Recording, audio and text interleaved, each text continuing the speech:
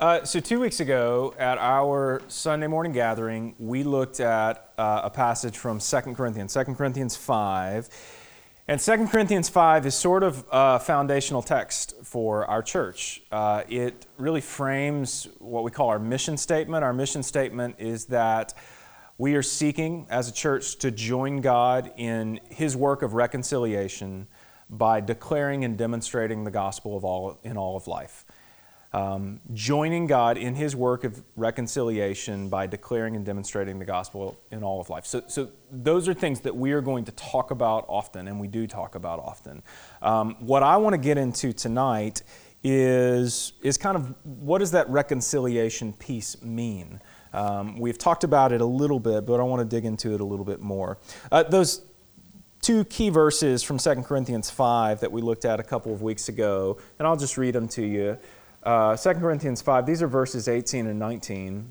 Paul says, "Everything is from God, who has reconciled us to Himself through Christ and has given us the ministry of reconciliation." That is, in Christ, God was reconciling the world to Himself, not counting their trespasses against them, and He has committed to us the message of reconciliation. So that was central to what we were talking about a couple of weeks ago, that God has reconciled us to Himself through Christ. Christ is the agent of reconciliation, and He has given to us the ministry of reconciliation. So the Greek word, to get nerdy on you for a minute, the Greek word is the word katalasso. This is the word that we render reconciliation. And it's actually a pretty rare word in the New Testament. It's pretty much only found in the teaching of Paul and mostly in the letters to the church in Corinth, the letters in 1 and 2 Corinthians. And if you remember the context of the church in Corinth, this was a church that Paul had helped to found, but since Paul had left, they had kind of gone after all kinds of different things. Like they had believed false teachings, false gospels, and so a big part of 2 Corinthians is Paul calling them back to the true gospel of Jesus. And so that's one of the reasons why he's talking so much about reconciliation. He's like, don't you realize that Jesus has done this incredible work of reconciliation for us, but you guys are straying away from that message of reconciliation. You're buying into something else. So in a sense, you need to be reconciled to that original belief you had in reconciliation, if that makes sense. That seems a little maybe hard to understand, but that's what he's calling people to in 2 Corinthians. You need to come back to this original message that I preached to you. He also uses this in Romans chapter 5. I'll read you a passage real quick from Romans 5. He says, "For while we were still weak, at the right time Christ died for the ungodly. For one will scarcely die for a righteous person, though perhaps for a good one, for a good person, one would dare even to die. But God shows His love for us in that while we were still sinners, Christ died for us. Since therefore we have now been justified by His blood, much more shall we be saved by Him from the wrath of God. For if while we were enemies, we were reconciled to God by the death of His Son, much more now that we are reconciled, shall we be saved by His life. More than that, we also rejoice in God through our Lord Jesus Christ, through whom we now have received reconciliation." So the key verse in there is, key verse is verses 8 and 9, but God shows His love for us in that while we were still sinners, Christ died for us. So the point he's making is, no one's lining up to die for other people. No one's lining up to die for other people. Maybe someone would die for a really righteous person. Maybe that would happen. Maybe even for a good person. But for an evil person, for a terrible person, no one's going to do that. But Christ did that, is what he's saying. That even while we were sinners, even when we were living in opposition to Him. One way you could say that is even though we were evil, right? Even though we were not righteous, Christ died for us. And now we have been justified before God through His blood. So Paul is using this term over and over again to just display to us the incredible work that Jesus has done for us, like the incredible gift of salvation that Jesus has given to us. And that's why it's so astounding in 2 Corinthians that on one hand, he's describing this incredible thing that Jesus has done, and then he says he's entrusted to us this message of reconciliation, that we would go and declare to other people what has happened. So in the most literal sense, reconciliation is about two parties who were formerly opposed to one another, like making up and coming together, right? Two parties, that in order for reconciliation to happen, it has to be at least two or more parties coming together and becoming one. In order to reconcile, there has to be normally forgiveness. Normally there has to be some kind of change. And somebody has to make the first move. I think about this on the kind of geopolitical scale. Think about like all of the countries that America has issues with right now. Like I was watching the news the other night, like we're having significant issues with Iran right now. The Americans shot down an Iranian drone just the other day. But a couple weeks ago, the Iranians shot down an American drone. So there's this very like tit for tat thing that's going on right now. And what would it take for reconciliation to happen there, right? Well, there's going to have to be a level of forgiveness on both sides. There's got to be a level of compromise on both sides. Like people have to be willing to give up stuff.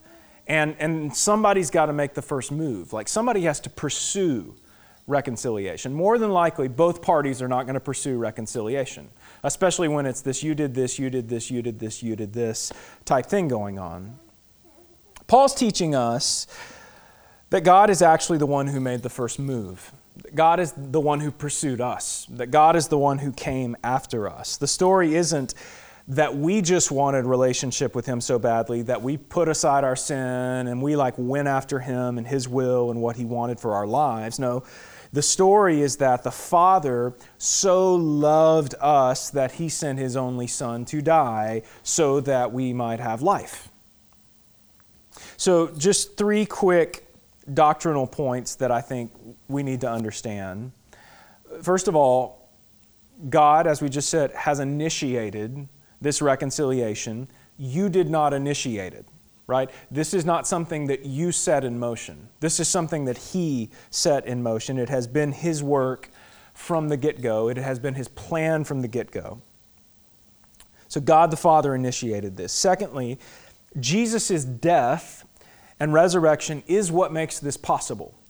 This is what Paul's saying to us. Outside of Christ, this kind of thing can't happen. There can't be reconciliation because Jesus' death is the thing that makes it possible. Without Him bearing our guilt and our sin on the cross, we would have no hope of in any way being justified before God. That's the word he uses, justified, like made right.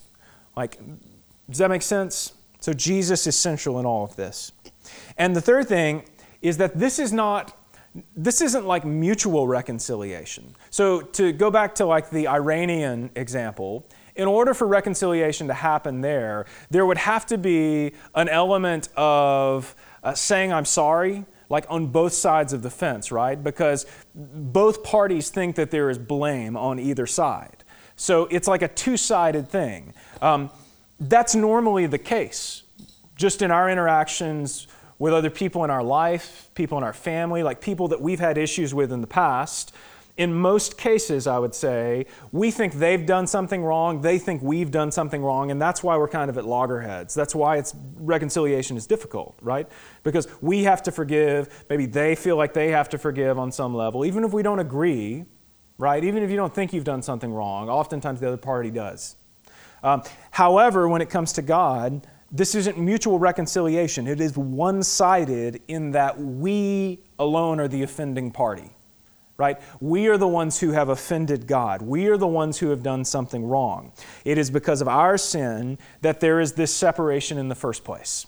Like that is why it exists. So God doesn't need to be reconciled to us. We need to be reconciled to Him. I think it's important for us to get that straight. Now, that doesn't mean to say that there aren't people out there who don't on some level feel offended by God, right? But it's not because God has sinned against us. It's not because God has done anything wrong. I think the thing, especially when we start talking about the gospel, I think the thing that is so offensive to people about the gospel, about God himself, is the fact that it challenges our sense of personal autonomy. Because a big part of the gospel message is that you need to give over control of yourself to him. Like you need to let go of pursuing your own way or pursuing your own identity or pursuing whatever you think is important, and you need to turn that over to him. And there are plenty of people out there who, if they receive that message, that what God most wants from you is you, not just for you to go to church, not just for you to be a nice moral person, but he wants you. He wants you to give yourself to him and to trust him with your life and to do what he tells you to do. That's incredibly offensive to many people because it challenges our sense of, no, I'm my own person, right? Here's my English major nerd coming out. There's a poem called Invictus that's fairly well known, and I'm trying to remember the author's name, Ernest somebody. Anyway, the poem Invictus is basically him saying, I am the master of my fate. Like I am the captain of my life. Right? I'm the one. And he kind of says, like, even though the world is dark, even though there are tears, even though there are all these terrible things in the world, I'm going to plow forward. I'm going to go ahead because I'm the one who controls my destiny, in a sense. And I may be making this up, but I believe I've read before that poem was carried in, like, the pockets of GIs during World War II. That it was meant to be like, you were meant to read it and be like inspired to like go into battle. Like I'm in control, I make the rules, I'm the boss, and like, so I'm going for it. And it's like if you really believe that there is a God, if you really believe that he has sent his son Christ, like that kind of arrogance is such an affront to him and like what he has done. That if you really believe that, but yet at the same time think, but I control things, and I'm the master of my fate, and I'm the captain of this ship of my life, right? Those two things just don't go together, right? So that's part of this reconciliation process. Like, we have to find how these things start to fit together.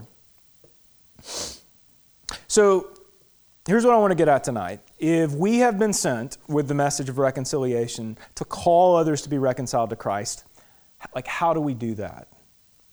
How do we approach that? And as I've said before, I'm of the opinion that telling others your story of reconciliation, your story of what Christ has done for you, is of the utmost importance, that it's literally the most compelling thing that you could do. And guys, this is what it means to be a witness for Christ. Well, like, we don't maybe use as much that term, like witnessing. I don't know, if you grew up in the church, maybe you heard it more. I don't feel like I hear it a lot anymore, but when I was a kid, I heard it a lot, that we're going to witness. We kind of used it as a verb. I'm going to witness for Jesus, meaning I'm going to go tell somebody about Jesus, or I'm going to go share the gospel with somebody. But what does it mean to be a witness? Like, if you've seen a crime occur, and you're going to start talking to the police, what are you going to tell them, right? You're not going to say, well, here's what I saw on the news about this, or here's what I read in the paper about this. No, you were a witness to this. So you're going to describe for them what you saw in your own words. Here's what happened. Here's what I experienced when I was there. And guys, I think the same thing is true when it comes to the gospel. Like, if we're going to be witnesses for Jesus, what we're talking about there is not just sharing some like pre-scripted presentation, which some of us have learned. Being a witness for Jesus is about talking or telling the story of what he has done in your life. Like, what have you witnessed? What have you experienced? And so I don't want to put anybody on the spot, but I was wondering, like, if anybody be willing to just maybe share your story real quick in 5 minutes tonight. Like, what has Jesus done for you? And while you're thinking about possibly doing that, Justin and I were in Atlanta a couple months ago. We've been going through this process of being trained and certified as basically Christian coaches. And we were at this training thing in Atlanta, and I remember as a part of the training, the guy who was leading said, hey, turn to your neighbor and just take 2 minutes, share the gospel with your neighbor. And there was like an obvious like pause. And this was a room full of like pastors and ministry leaders, and everybody kind of went, "Oh, really? Okay." Like you could tell that like everybody was a little bit uncomfortable. It felt a little bit unnatural. And I was just kind of thinking about this, like why does this feel a little strange to like turn to your neighbor and share this incredible news? Like why does this feel a little bit weird? And I think it's because it really is something that's foreign to us in a way. Like the gospel is not of this world. Like the gospel is supernatural. And when you start to say it out loud, I think you have to kind of deal with the fact that this is really weird in a sense. Like this is not the normal kind of stuff that I talk about. And because, truthfully, for many of us, because the gospel is not like the central orienting axis of our lives, right? It feels a little bit unnatural to us. And so I think part of the process of discipleship, part of the process of sanctification, is actually getting to the point where the gospel is so central to your life that it doesn't feel unnatural anymore, that it just kind of oozes out of you, like it just comes out. And even in this room full of, like people who supposedly share the gospel all the time, there was this little tinge of weirdness. However, I just think, man, if this guy had said, hey, turn to your neighbor, just tell your neighbor about who you are and what's important to you, or share your story with the person next to you, I don't think there would have been quite as much awkwardness initially. What's so interesting about the postmodern world we live in and kind of the relativistic world that we live in today, where you can kind of define reality for yourself, what's interesting is if you're just trying to present people with like facts, people will be quick to go, nuh-uh. But if you're telling somebody, here's what I've experienced, people are much slower to go, no, you didn't, right? Like that's the interesting part of the world that we live in today. There was a time where that was less true, but it's more true today that if you tell somebody, hey, this is what I've gone through and this is what I've experienced, that people kind of go, oh, really? Okay. What's interesting is sometimes you'll hear people say, oh, my story's not really all that dramatic. I grew up in church. I've just always kind of known, But here's the deal. If we believe the gospel, we're saying we've gone from death to life. Like, so we're literally talking about one of the most dramatic things that could ever occur.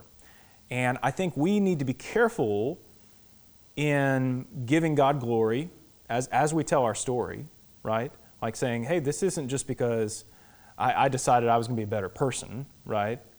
This is because God has done a work. Like God has moved and done the kind of things that only He can do in my life.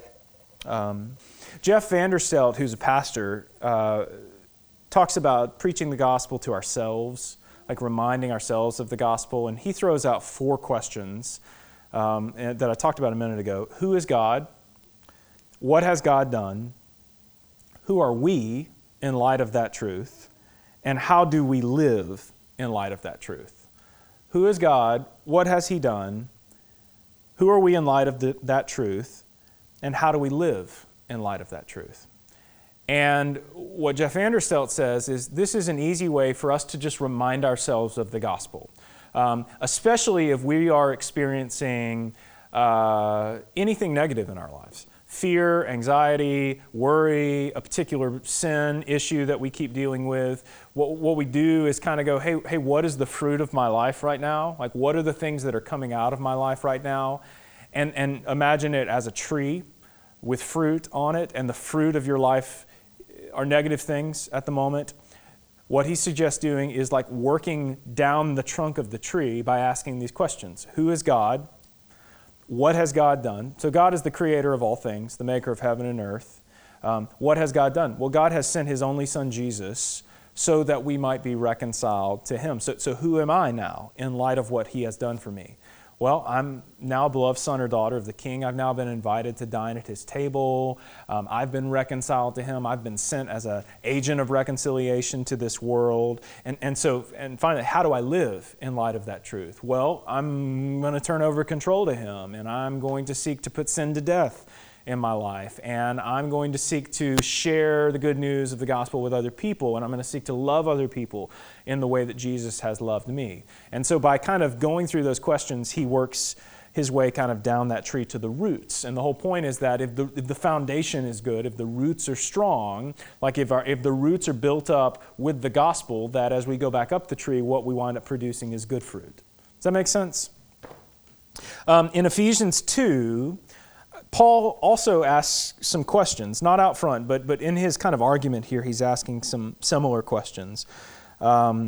And even though Paul is not telling his story here, he is in a sense telling the story of the church at Ephesus.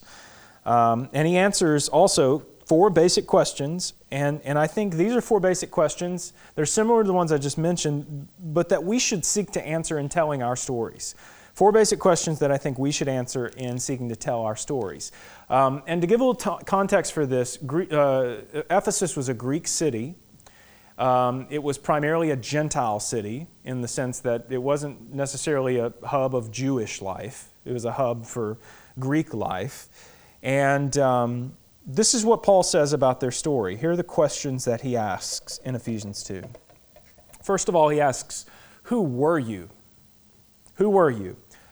In verses 11 through 12, he says, so then remember that at one time you were Gentiles in the flesh called the uncircumcised, by those called the circumcised, which is done in the flesh by human hands. At that time you were without Christ, excluded from the citizenship of Israel, and foreigners to the covenants of promise, without hope and without God in the world.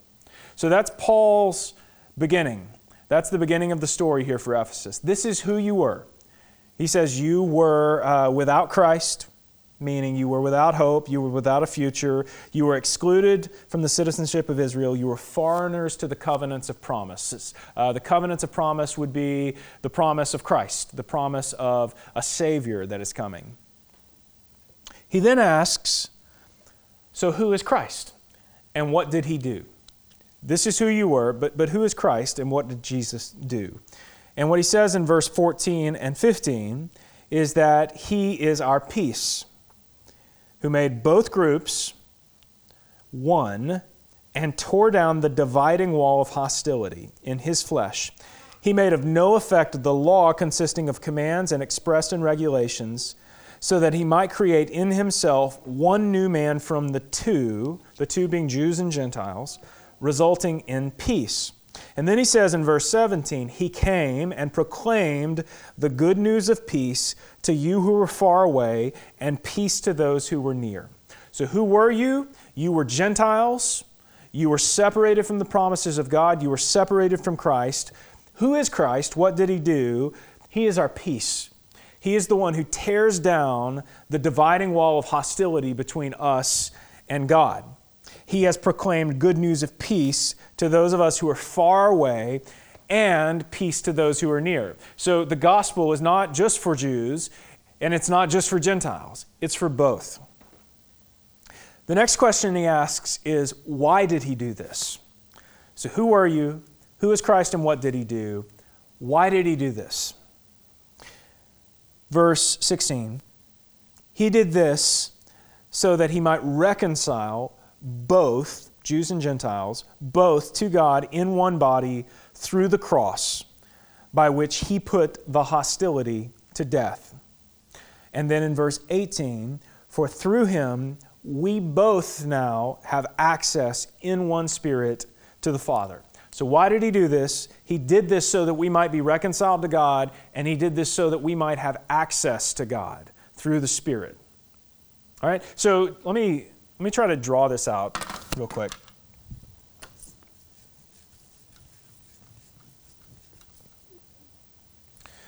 So what Paul is saying is that initially there was one house, the house of Israel.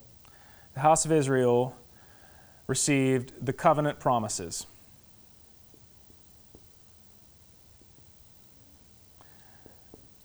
These were revealed in the law. This is what God said to Moses, right, I'm going to make your descendants as numerous as the sand in the sea, the stars in the sky. Ultimately, as I just said a minute ago, the big promise that's coming out of all of this is that there's ultimately going to be a Savior for Israel.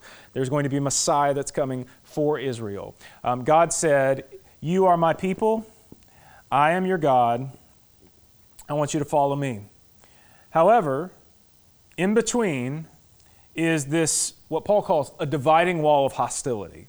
And really all this is sin. Like, this is what separates us from God, this dividing wall of hostility. This is the thing that needs to go away so that there can be reconciliation between the two. So God said, I want you to be my people, but there's this sin problem. There's this dividing wall of hostility. God gives them some level of reconciliation in that through the law. So by making sacrifices, people could on some level atone for their sin and be reconciled to God. But that reconciliation was temporary. It was very situational. It related to specific sins. And so for everything you did wrong, there had to be some kind of an atonement that took place. But the promise, the covenantal promise, was there was coming a day when these like individual sacrifices for individual sins would no longer be needed, that at some point there would be this once and for all sacrifice for sin. Outside of this, there are all of these other kind of houses. There's the house of Israel, but outside of the house of Israel is everyone else. And these are the Gentiles. This is literally every other nation, tribe, and tongue. And what Paul says is, if you're a Gentile, you're not a part of these original covenantal promises. Like, you've been separated from God. Like, you weren't a part of the people whom God said, I want you to be my people and I will be your God. Now, because of Christ, both groups have become one. Through Christ, through His cross,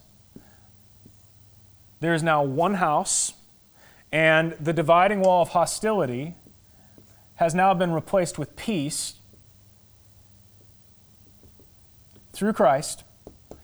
And so now the promises that God originally promised to Israel is now available to everybody. Does that make sense?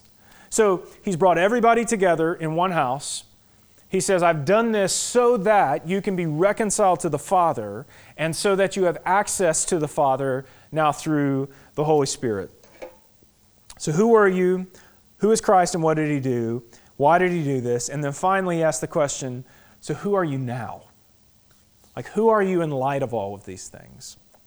And what he says in verse 13 is, but now, in Christ Jesus, you who were far away, you Gentiles, you Ephesians, you who were far away have been brought near by the blood of Christ. And then in verse 19 he says, so then you are no longer foreigners or strangers, but fellow citizens with the saints, members of God's household, built on the foundation of the apostles and the prophets, with Christ Jesus Himself as the cornerstone. In Him, the whole building, being put together, grows up into a holy temple in the Lord. In Him, you are also being built together for God's dwelling in the Spirit.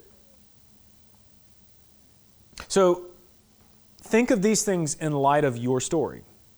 Like, this is kind of an abnormal situation. Most of the time, when you share the story of what Jesus has done in your life, you're not going to be sitting in a room with a bunch of other people, right? You're more than likely going to be face-to-face with somebody. You're going to be having a private conversation. You're going to be sharing a meal together with some other people. And this is where those kinds of things will come up. Think about these questions. Like, who were you? Because that's some of what's so compelling about this, right? Is I used to be this, but now because of Christ, this is what's the reality for my life. And for some people, that may not be like a moralistic thing. That may not be, I used to be addicted to this and this and this, and now that's no longer the case for me.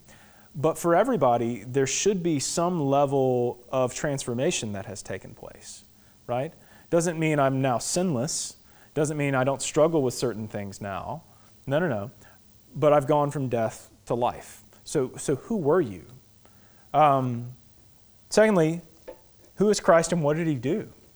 Right? If you're presenting your story of transformation, your story of change, if we're going to share this message of reconciliation with other people, in some way we have to go, and here's who Jesus is, right? And here's what he did. Here's why these kinds of things are possible in my life. So why did he do that? Well, he did that because he loves us. He did that because he wants us to be reconciled to the Father. And so who are you now, right? I'm not perfect now, but I'm in a very different situation than I was before. I've actually, as we've talked about before, I've now come to live in a new world because of what Christ has done for me. Like, that's what the New Testament talks about. Like, I now live in a new kingdom. And the thing is, and I'll close with this. Look at Colossians chapter 3 real quick. Colossians chapter 3.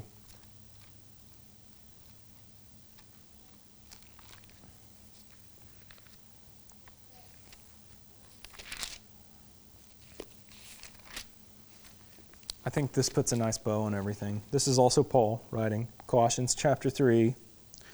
In verse 3 and 4, he says this, "For you have died,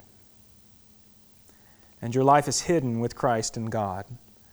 When Christ, who is your life, appears, then you also will appear with him in glory." So there is a sense in which the you that you used to know have died, and there's a new you now. And that new you is really Jesus. Like what Paul says, we have been like created in Christ Jesus for good works. We've been recreated in Christ Jesus for good works. Like, he is the source of our life and reconciliation now. And so that's when you hear people talk about like having identity in Christ. That's what we're talking about. It's not just like identifying with Christ or not identifying with the church. It's saying, no, he is the source of my life. I have found real life in him. I've gone from death. That's where I was living before. Now I've found real life in him. And since he is the source, he is now my identity. And I've taken on his righteousness. So when God looks at me, he doesn't see me and my sin. He sees Jesus and Jesus' righteousness. Skip down to verse 12. Oh, actually verse 11. Paul talks about this one house thing again. He says, "So here, there's not Greek and Jew, circumcised, uncircumcised, barbarian, Scythian, slave, free, but Christ is all in all." So Christ is this like uniting factor for those who follow him. So, in light of all of that, here's how we should live. "Put on then, as God's chosen ones, holy and beloved, compassionate hearts, kindness, humility, meekness, and patience, bearing with one another, and if one has a complaint against another, forgiving each other. As the Lord has forgiven you, so also must you forgive. And above all else, put on love, which binds everything together in perfect harmony. And let the peace of Christ rule in your hearts, to which indeed you were called in one body, and be thankful. Let the word of Christ dwell in you richly, teaching and admonishing one another in all wisdom, singing psalms and hymns and spiritual songs with thankfulness in your hearts to God. And whatever you do in word or deed, do everything in the name of the Lord Jesus, giving thanks to God the Father through him." So, this is, to go back to Jeff Vanderstelt's 4 questions, this is that last question: how do we live in light of the truth of Christ? Right? Colossians 3 is an incredible starting place. The first part of Colossians 3 is all about, here's what you throw off. Like, here's the sin you get rid of, and here's what you take on. And here's the deal. He mentions letting the word of Christ dwell in you richly. I think that's something where if the word of Christ is dwelling in you richly, then suddenly the gospel is just kind of coming out, right? And it's not this, let me present to you this 4-part gospel presentation. No. It's just, here's what's going on, right? Here's what Jesus has done for me. Here's what he's doing in me right now. Here's what's different. And I promise you guys, like, if some of these things that he's describing here, like forgiving other people, having compassionate hearts, practicing humility and kindness, like if those things start to become central in your life, you better believe that the people around you are going to go, what is this? Where did this come from? Like, who are you? Why do you do things in this way? Because if this is really the way that you're living, this is not how people live, right? There are nice people out there, but this isn't really how people live. Practicing humility, like really putting other people in front of you, thinking of others more highly than you think of yourself, like that's unheard of and deeply compelling. And whatever you do in word or deed, do everything in the name of the Lord Jesus, giving thanks to God the Father through him. So I think if we pursue this, we need to be prepared to give an account to other people. Be prepared to give an account for the hope that's within you. Where does this come from? It comes from what Jesus has done for me on the cross and this new life that I have found in him. So let me pray for us tonight, and then we will come to the table for communion. Father, thank you for your goodness and grace. Thank you for the truth of your gospel. And I pray, God, that you would give us a desire to share our stories and to share the things that you have done within us, that we would be so moved by you and your great love, that this would just be a part of who we are, that we would share these stories with our children, our neighbors, our family, our friends, our coworkers, and that we would live differently in light of what you have done for us. That this wouldn't be just something that we kind of mentally assent to or espouse, but that this truly would be the thing that shapes and forms the whole of our lives. So, Father, help us to put sin to death. Help us to repent of our selfishness and our pride and our greed and our arrogance, and help us, Father, to give over all things to you. And we ask this in the name of the Father, the Son, and the Holy Spirit. Amen.